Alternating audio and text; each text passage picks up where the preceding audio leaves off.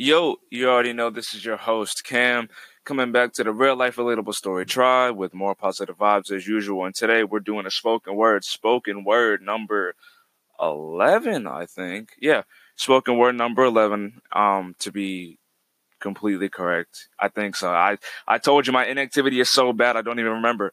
But nah, yeah. So I think we're back at it with the 11 spoken word. It's been a minute since I've done this. Once I get through most of these, then I'm gonna get back to my stories and talk about those and experiences, and hopefully I can relate and reach out or help somebody in their travels if they ever pick up and listen to this or share it or do whatever they like with it.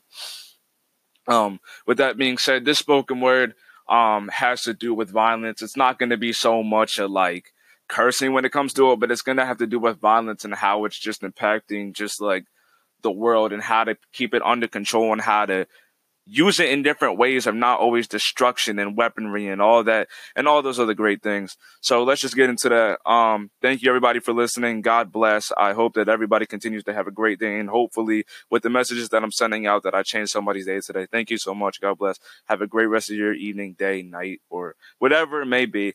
God bless. I can never say that enough, bro. God bless. Love y'all. Peace. And let's get into the spoken word about violence. All right. Peace. We may feel hurt, but let us not act on it right away. If we have the right away, don't let our frustration and temptation of tangents and rants go to action right away. What more does it take than a simple apology, anyways? Violence solves nothing but a void of anger. We were taught to choose violence if done wrong to. We've been corrected and directed to correct our own wrongs too. Make sure your anger gets noticed by you when it belongs vocally, not to a gun that can be easily reached next to or locally or by you. Talk things out instead of subliminally fighting out the doubt. That you can choose a different route rather than fight all of this anger out. Little do you know that's a little bit of pride that resides when you can't win the argument and can't hold a title belt. When you give up that pride, you start to see more of a chapter open instead of closing.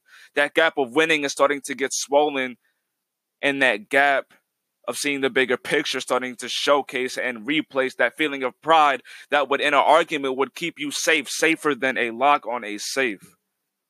What I'm saying is that violence can always silence, but will it ever save or pave or create a tidal wave that destructs us all in a new way? I say no. With knowledge of seeing what violence can do, 'tis true, I say with all of my pride in my heart that I know now to go against the grain. No. All right. Well, I hope you all enjoyed that spoken word, and hopefully that you can get a message out of it somehow.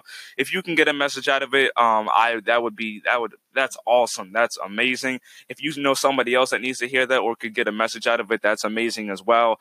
God bless, and I hope that everybody continues to feel great, blessed, amazing, strong, strengthening their skill or whatever they're doing.